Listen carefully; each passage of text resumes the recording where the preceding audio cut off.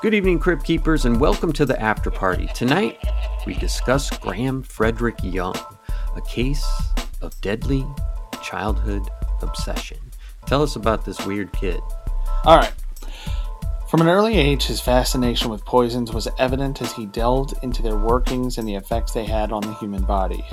It was in 1962, at the tender age of 14, that Young found himself in custody for a chilling act.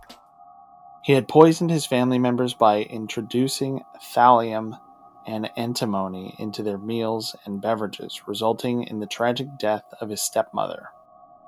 Shortly after being incarcerated, an unsettling incident occurred within the prison walls. A fellow inmate met his demise due to cyanide poisoning. Young's extensive knowledge of poisons extended to the point where he could extract cyanide from laurel leaves found in the vicinity of the prison. In 1971, authorities deemed him rehabilitated, leading to his release from Broadmoor. However, as he re-entered society and secured a position in a factory where his primary duty was preparing tea for the workers, his sinister proclivities resurfaced. Perfect. Let's take this poisoner and put him in charge of the food. Yeah. He began a disturbing spree of poisoning his coworkers, targeting both competitors and those who provoked his ire. The victims of his nefarious actions would exhibit symptoms such as vomiting, severe stomach pains, nausea, and debilitating diarrhea. Boom. Initially, the mysterious illness that befell the factory was misdiagnosed as a virus and earned the moniker Bovingdon bug. But we will give you more details about this after a quick break.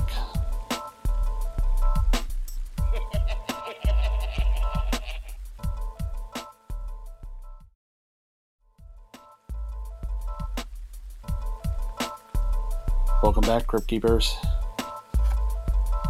To confound medical professionals, Young altered the type of poison he used for each victim. First, he poisoned his immediate superior, and when the superior succumbed to the poison, he turned his attention to the assistant. Following the assistant's demise, Young was promoted to occupy the vacated position. Young's profound knowledge of poisons eventually raised alarms. The factory's medical officer alerted the manager, who promptly contacted the Popo. A chilling discovery was made at Young's bedside. An array of poisons, including thallium, antimony, atropine, aconitine, and digitalis, along with a macabre journal meticulously detailing each victim and the precise dosage of poison administered. Wonder what this diary would fetch at an auction. That would be curious to know that. Yeah, I bet it would go too. People collect weird stuff, man.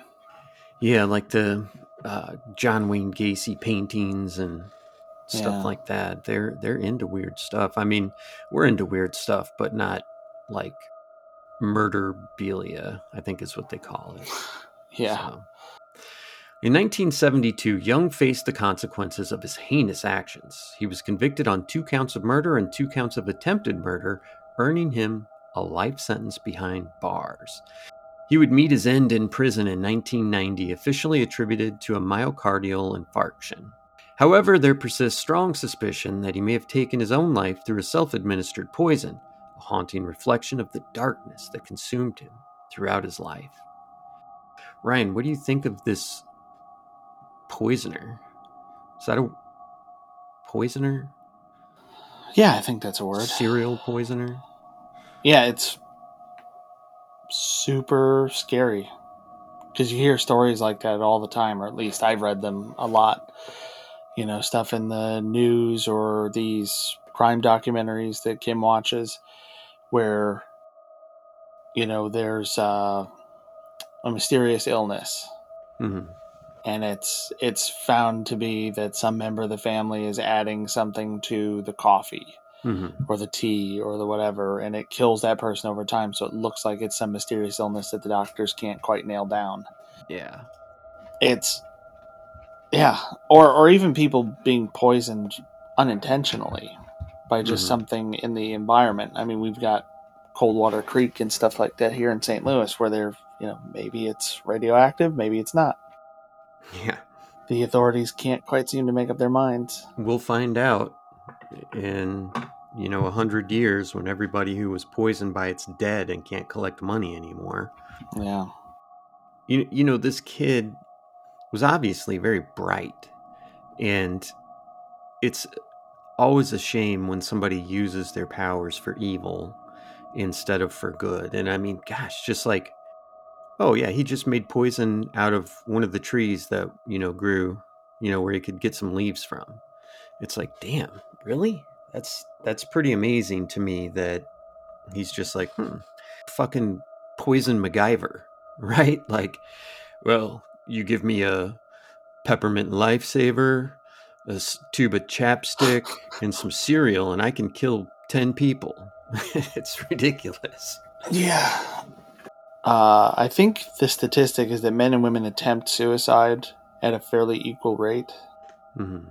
But men succeed more often because men use more obvious violent ways of doing it. A man is more likely to shoot himself or something like that than a woman is. Apparently, statistically, women will try to poison themselves or whatever, overdose on some kind of pills, something like that.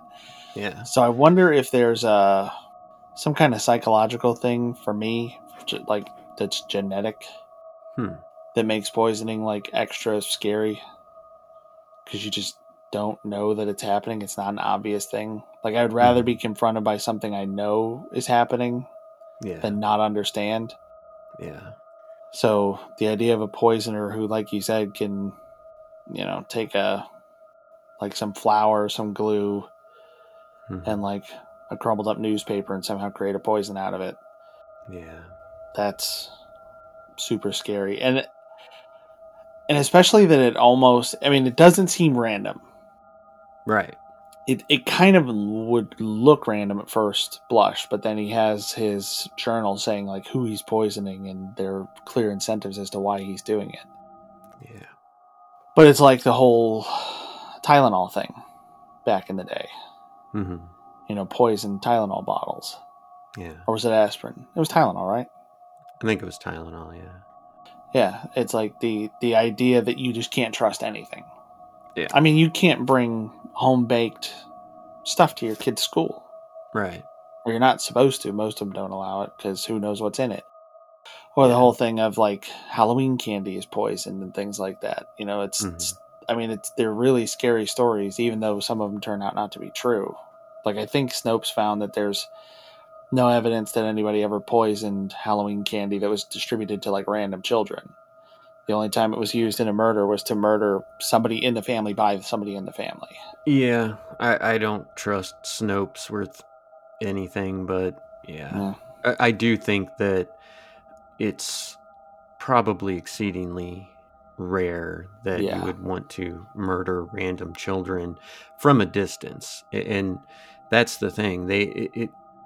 The poisoners, they don't want to get their hands dirty. Maybe they're, meek.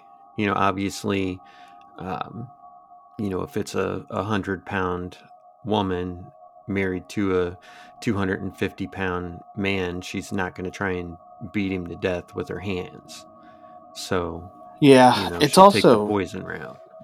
Yeah, it's also a shame that, it almost seems like it was just like a hobby. Yeah. Yeah. It's a shame that he chose to use it for that purpose instead of something more constructive, like being a chemist for a pharmaceutical company or... Yeah, you could kill way more people being a pharmacist for a pharmaceutical company. But if he's smart enough to, like, in prison, be able to make poisons out of, like, plants that he's finding on the grounds. Like, imagine what he could have done in a laboratory to come up with, or whatever. Yeah. It's always weird to me, too, that people, they can't help themselves with keeping mementos or keeping a journal.